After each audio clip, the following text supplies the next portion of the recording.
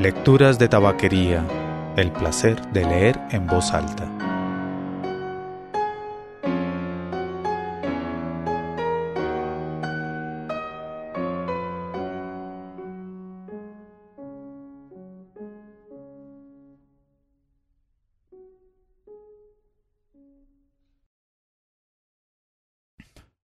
Soy Mauricio Duque Arrubla. Usted escucha Lecturas de Tabaquería, el podcast de lecturas en voz alta.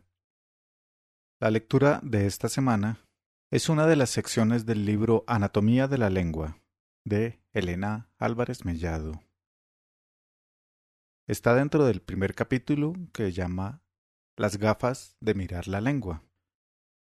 Y esta sección se llama El observador observado, un recorrido lingüístico por el espacio y el tiempo. Si desea hacer alguna sugerencia o enviar algún comentario, puede hacerlo escribiendo al correo electrónico mauricio@lecturasdetabaquería.com o dejando un mensaje en cualquiera de las publicaciones del sitio lecturasdetabaquería.com. El observador observado, un recorrido lingüístico por el espacio y el tiempo. Elena Álvarez Mellado en Anatomía de la Lengua. La fascinación por la naturaleza del lenguaje es casi tan antigua como el lenguaje mismo. En distintas épocas y lugares se ha observado la lengua con puntos de vista muy diversos. Si nos damos un paseo por la historia, vemos que el ángulo desde el que distintas mentalidades se han aproximado al estudio de la lengua está impregnado en cada época del espíritu de su tiempo. Como tantas otras cosas, parece que cuando observamos la lengua, inevitablemente lo hacemos a través de las gafas de nuestra cultura. Anteayer. Panini, además de un tipo de bocadillo y la marca de referencia de los que coleccionábamos cromos en los años 90, tiene el honor de ser el autor de la primera gramática de la que se tiene constancia, una obra sobre el sánscrito fechada en torno al siglo IV a.C. En aquella época, y en la India, el estudio de la lengua estaba íntimamente relacionado con la religión y la interpretación de los textos religiosos. Ese vínculo entre la escritura y lo sagrado casi parece una constante que se repite aquí y allá. Recitar mantras, invocar mediante palabras rituales o acceder a la verdad divina a través de los textos revelados por el Dios correspondiente son rasgos que encontramos en muy distintas creencias y que no nos es ajena. La propia palabra religión deriva del latín relegere, según nuestro paisano Cicerón, volver a leer, aunque quizá entendiendo leer en un sentido un poco más amplio y trascendente que el literal. Mientras que en la India se inclinaban por la aproximación religiosa, en la antigüedad clásica era la relación entre lengua y filosofía la que más inquietaba a los pensadores grecorromanos, que inauguran la vieja polémica sobre si la lengua es una capacidad innata que traemos de serie, natura, o si es una habilidad que aprendemos del entorno, cultura. Esa cuestión se ha discutido a lo largo de los siglos y llega hasta nuestros días sin que hayamos dilucido con certeza si predomina la naturaleza o la cultura. Con la decadencia del Imperio Romano empezaron a perfilarse las variedades regionales del latín en la Europa medieval y, a fuerza de evolucionar, acabaron dando lugar a las lenguas europeas. A nadie le gusta quemar a sus ídolos, así que dejar atrás una lengua de prestigio para abrazar con orgullo la nueva fue una transición delicada. Tras los complejos iniciales de quienes defendían que como en casa en ningún sitio y como el latín ninguna lengua, algunas voces se lanzaron a reivindicar con orgullo las nuevas lenguas vulgares. Es el caso del poeta Dante Alighieri, a comienzos del siglo XIV. Con la llegada del Renacimiento surgieron las primeras gramáticas de las lenguas vulgares. Así, en 1492, el mismo año que Cristóbal Colón llega a América, Antonio de Nebrija publicó la primera gramática de la lengua española. Coincidiendo con la expansión del imperio de los reyes católicos hacia el sur contra los reyes de Granada y lo que quedaba de Al-Ándalus, hacia el oeste en la incipiente colonia americana, la lengua española encontró en aquella primera gramática un sustento descriptivo y unificador. Las gramáticas no solo son obras para eruditos, sino también dignas hijas de los tiempos políticos y sociales que las alumbran. A Antonio de Nebrija no le faltaron detractores. Quizá el más sonado fue el humanista Juan de Valdés, que lo desacreditaba arguyendo que Nebrija no tenía legitimidad para afirmar una gramática del castellano por hablar y escribir como un andaluz. El injusto estereotipo sobre el habla de los andaluces lo encontramos ya en el siglo XV. De ese modo, Juan de Valdés, entusiasta del habla de Toledo, que defendía como el mejor castellano del reino, inauguró otro clásico de las disputas lingüísticas tan eternas como estériles, ¿dónde se habla mejor español? A finales del siglo XVI, nos encontramos con una de las figuras más atípicas y no suficientemente reivindicadas de la lingüística. Francisco Sánchez de las Brozas, alias el Brocense, un adelantado a su tiempo que propuso una aproximación lógica y sistemática al estudio de la lengua basada en la razón, no sólo para describir la lengua castellana, sino para llegar a una gramática general que enunciara reglas válidas para todas las lenguas. Su aproximación ya presagiaba el enfoque que poco después sostendrá la escuela racionalista de Port-Royal en Francia, e incluso la vocación científica y universal que tomarán los estudios de lengua a partir del siglo XX. A pesar de su lucidez visionaria, el brocense fue más valorado fuera de casa que en España, donde, para más INRI, fue perseguido por la Inquisición en otro bochornoso caso de acoso a las mentes más preclaras de nuestra historia.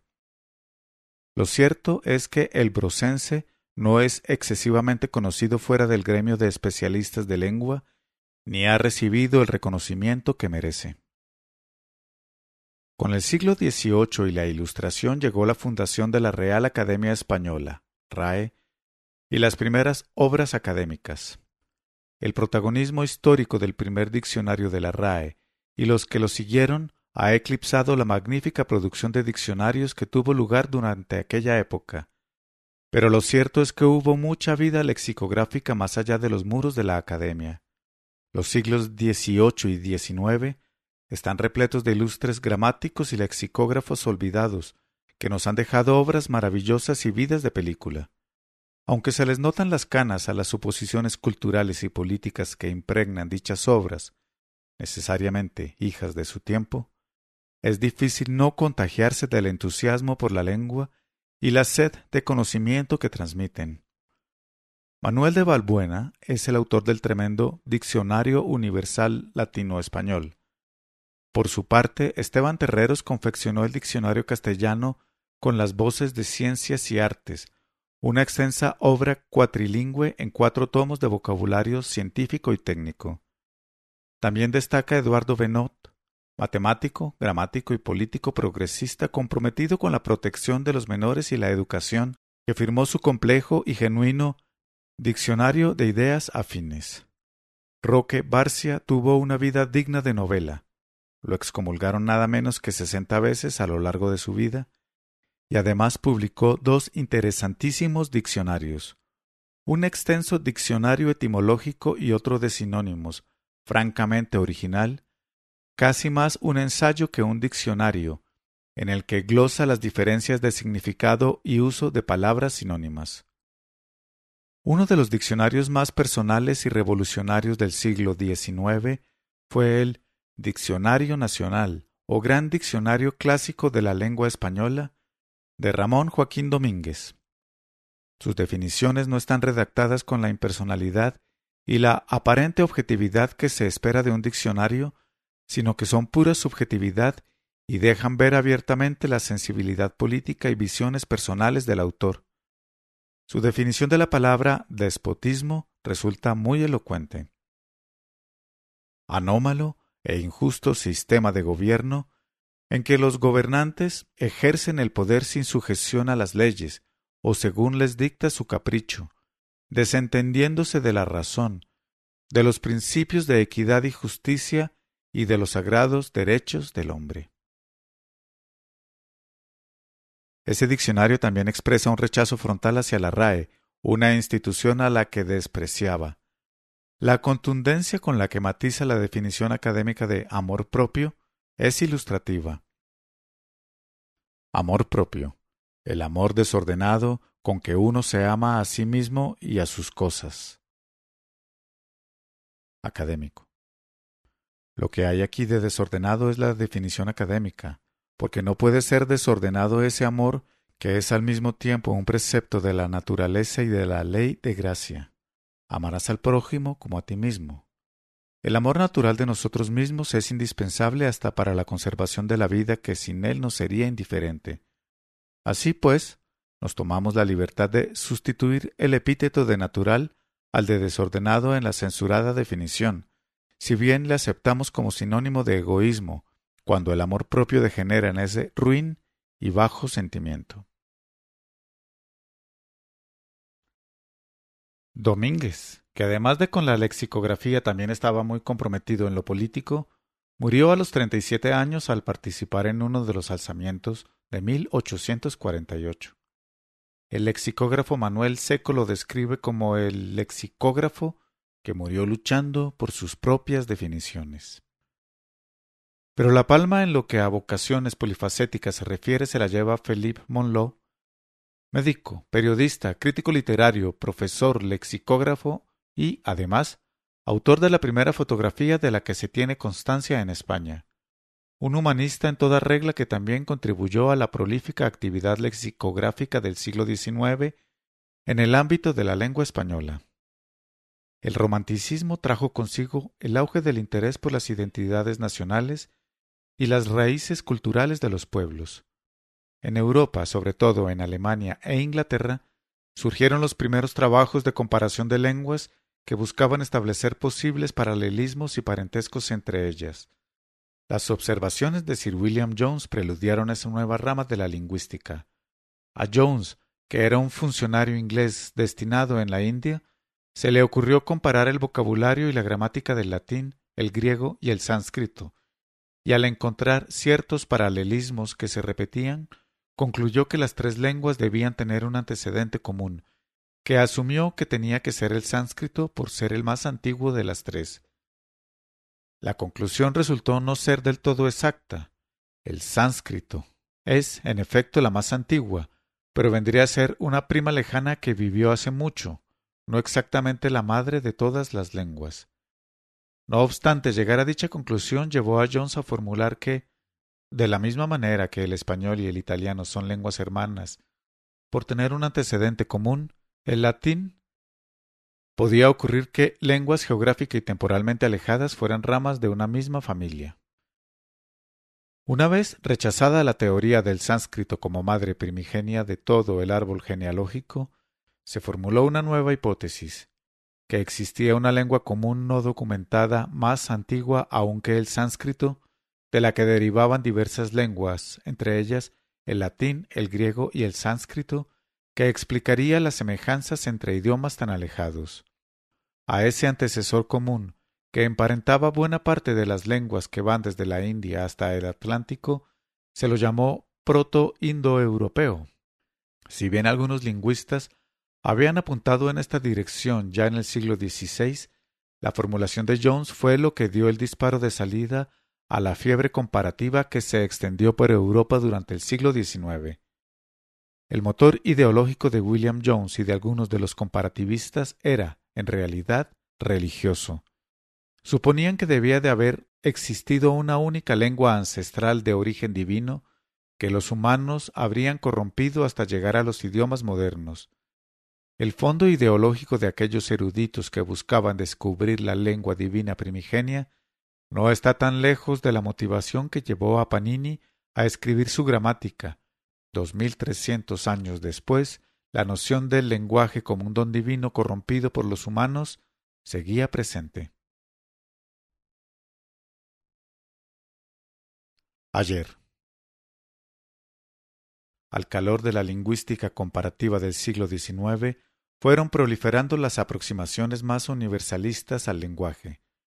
Lo que se buscaba ya no era sólo describir la gramática de una lengua, sino formular leyes generales capaces de recoger los procesos de evolución y parentesco entre lenguas.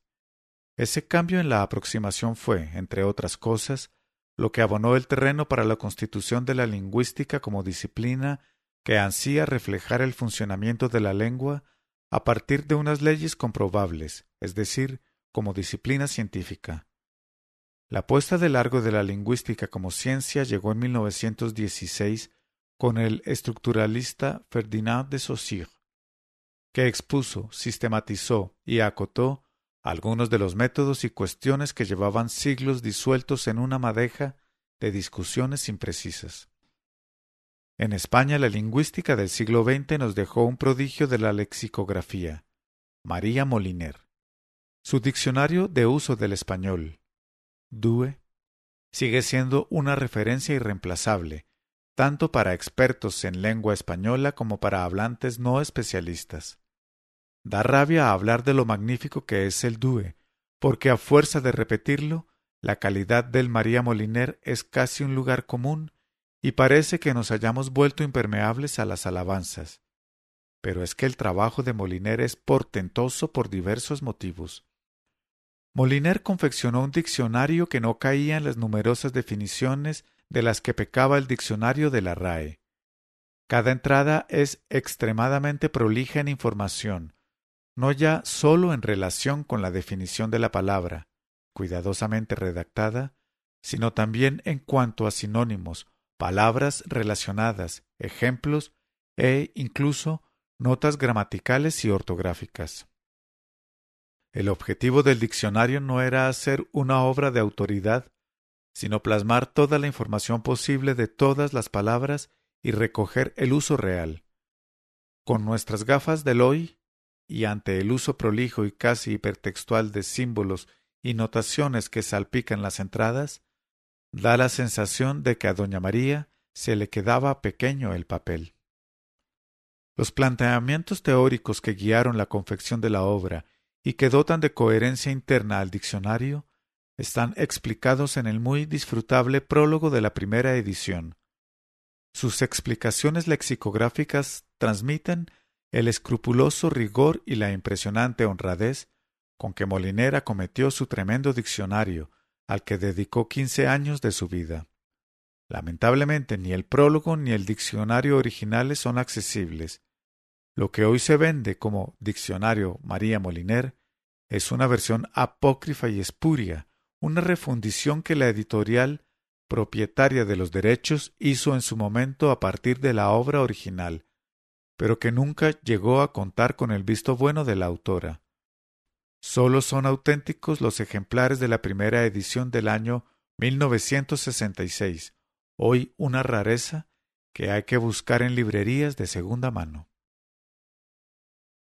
El Diccionario del Uso del Español de María Moliner es un diccionario multidimensional y una monumental obra ante el que seguiremos quitándonos el sombrero durante muchas generaciones.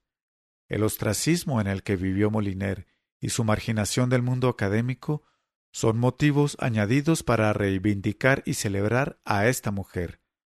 María Moliner no era la mamá que en su tiempo libre redactaba un diccionario mientras remendaba calcetines, como a veces se nos ha vendido. Moliner era una intelectual como la copa de un pino que la sociedad de su época ignoró porque era mujer y de convicciones republicanas. Todavía hoy no hemos rehabilitado como se merece a esta heroína de la lengua, superviviente intelectual de un tiempo que no pudo serle más hostil. Hoy. Pero si decíamos que Saussure es el padre de la lingüística tal y como hoy la conocemos, el paladín indiscutible de los estudios de lengua del siglo XX es Noam Chomsky. Las teorías de Chomsky se sustentan sobre la idea de que el lenguaje es una capacidad innata del ser humano, recuperando la vieja polémica grecorromana de natura versus cultura. que incluye en su estado potencial la capacidad de amoldarse a toda la complejidad de rasgos gramaticales que tienen las lenguas humanas. Dicho en cristiano, lo que Chomsky viene a decir es que nacemos con una habilidad lingüística pluripotencial ya en el cerebro, y que lo que hacemos cuando somos bebés es adquirir, y, ojo, porque en estos menesteres adquirir no es sinónimo de aprender, nuestra lengua materna. Eso quiere decir que podamos y especializamos la capacidad que traemos de serie y que nos capacita para adquirir cualquier lengua, hacia las particularidades que tiene el idioma en el que estemos inmersos. Hay un periodo en el que se lleva a cabo la especialización que lleva de la potencialidad total del bebé que aún no habla a la competencia del hablante nativo de una lengua, y una vez pasado ese periodo y adquirida la que será lengua propia, sólo podemos intentar aprender otras lenguas, es decir, ya no partiremos nunca de la potencialidad total que tuvimos, sino de las limitaciones que la especialización ha acarreado. Quizá un ejemplo simplón pueda ayudarnos a entender mejor este asunto. Vamos a suponer que tenemos un cachorro de perro. Al nacer tiene la habilidad potencial de desarrollar el olfato y la orientación. Mientras es un cachorro existe la posibilidad de entrenarlo para que se convierta en un perro pastor, un perro guía, un perro policía, un perro de rescate o cualquiera de las labores en las que intervienen perros. Aunque sea un poco irreal, vamos a suponer que no existen razas con mayor o menor disposición para algunas tareas y que tienen las posibilidades de optar por cualquiera de estas vías. Es decir, antes de entrenarlo, todas esas vías son posibles porque el perro tiene innata la capacidad potencial de desarrollarlas. Sin embargo, en el momento en el que entrenamos al animal para que sea perro policía, desarrollará unas capacidades concretas, por ejemplo, el olfato, que quizá no desarrollaría tanto si lo hubiéramos entrenado para ser pastor. De igual manera, un perro guía desarrollará unas capacidades de las que carecerá el policía. Es más, probablemente la labor de partida para la que se entrene al cachorro determine la naturalidad con la que pueda pasar a desempeñar otra labor siendo ya adulto. Por ejemplo, es probable que una cierta capacidad sea común a diversas tareas perrunas. Incluso puede que su entrenamiento determine si podría llegar a ser absolutamente competente en otra labor, tanto como si hubiera sido entrenado para ésta desde cachorro. De una manera parecida, los humanos nacemos con la capacidad abstracta y general para el lenguaje, y es el entorno lingüístico que nos rodea durante nuestros primeros años de vida lo que especializa esa capacidad innata hacia las particularidades de un idioma, o idiomas en el caso de los bilingües y otros suertudos políglotas. Dichas particularidades son las que nos veremos obligados a superar cuando, con mayor o menor éxito, ya de mayores intentemos aprender un idioma nuevo. Al fin, una explicación de por qué se nos resiste tanto el inglés. La aproximación de Chomsky resultó revolucionaria porque proponía una visión de la adquisición y el funcionamiento del lenguaje muy diferente a lo que hasta entonces se había defendido. Antes del desarrollo de las teorías chomskianas, el desarrollo de las habilidades lingüísticas humanas se interpretaba como un fenómeno puramente conductista, es decir, los niños adquirían su lengua materna a través de un proceso de imitación, corrección y gratificación no muy distinto a cómo se entrena una rata de laboratorio para que lleve a cabo una determinada tarea. Lo que Chomsky defiende es que el proceso de adquisición de la lengua no puede explicarse entendiéndolo como un entrenamiento puramente conductual. Las habilidades lingüísticas conllevan un grado de sofisticación y abstracción tal que el cerebro debe tenerlas de manera innata. Eso significa que debe existir una gramática abstracta y universal con la que nacemos todos los seres humanos y que nos capacita para adquirir cualquier idioma. Tal gramática universal se especializará hacia una u otra lengua según en qué lengua vivamos inmersos. La teoría gramatical chomskiana busca proponer una serie de reglas abstractas universales, expresadas mediante una serie de formalismos arbóreos bastante complejos, que serían comunes a todas las lenguas y que estarían en la base de la habilidad lingüística general con la que nacemos y para la que estamos determinados biológicamente. La búsqueda de esa gramática universal con la que todas las personas nacemos y que subyacería a todas las lenguas humanas naturales, por muy diferentes que aparenten ser unas de otras, ha sido y sigue siendo uno de los grandes retos de la lingüística, y entronca con las propuestas que en el siglo XVI esbozaba el brosense. En todos los aspectos de las propuestas de Chomsky está muy presente, por no decir que es el meollo de toda su teoría, la aproximación cognitiva al lenguaje. Es decir, mientras que los estructuralistas de comienzos del siglo XX, Saussure y compañía, se dedicaban a la disección puramente formal de frases y oraciones, y mientras los conductistas defendían el lenguaje como un comportamiento puramente conductual, Chomsky introdujo la aproximación sobre la naturaleza mental del lenguaje, según la cual una lengua no es sólo un conjunto de textos, oraciones y palabras regidos por una estructura lógica desentrañable. Su concepto también descarta que la lengua sea un comportamiento mecánico entrenable, como lo es hacer que una rata repita cierta tarea. Por el contrario, el lenguaje es una capacidad cognitiva de la que la lengua, ya sea escrita o hablada, es una manifestación cuya estructura no puede separarse del proceso mental que la genera. Las teorías de Chomsky han centrado toda la atención del gremio desde finales del siglo XX. Hasta hoy, ya sea para corroborar y desarrollar sus ideas, ya sea para rebatirlas. Algunas de sus propuestas han sido duramente criticadas, empezando por el hecho de que no tenemos ninguna prueba que demuestre que el lenguaje es, efectivamente, innato y que está codificado en el ADN humano como lo está tener ojos o respirar. Y justo ese es uno de los puntos de partida de sus teorías.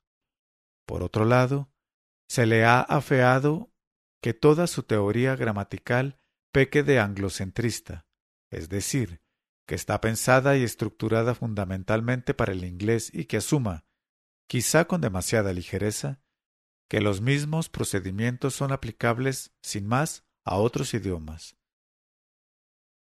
Nos queda por delante un emocionante camino para confirmar o rechazar todas estas teorías y para cosechar nuevos descubrimientos.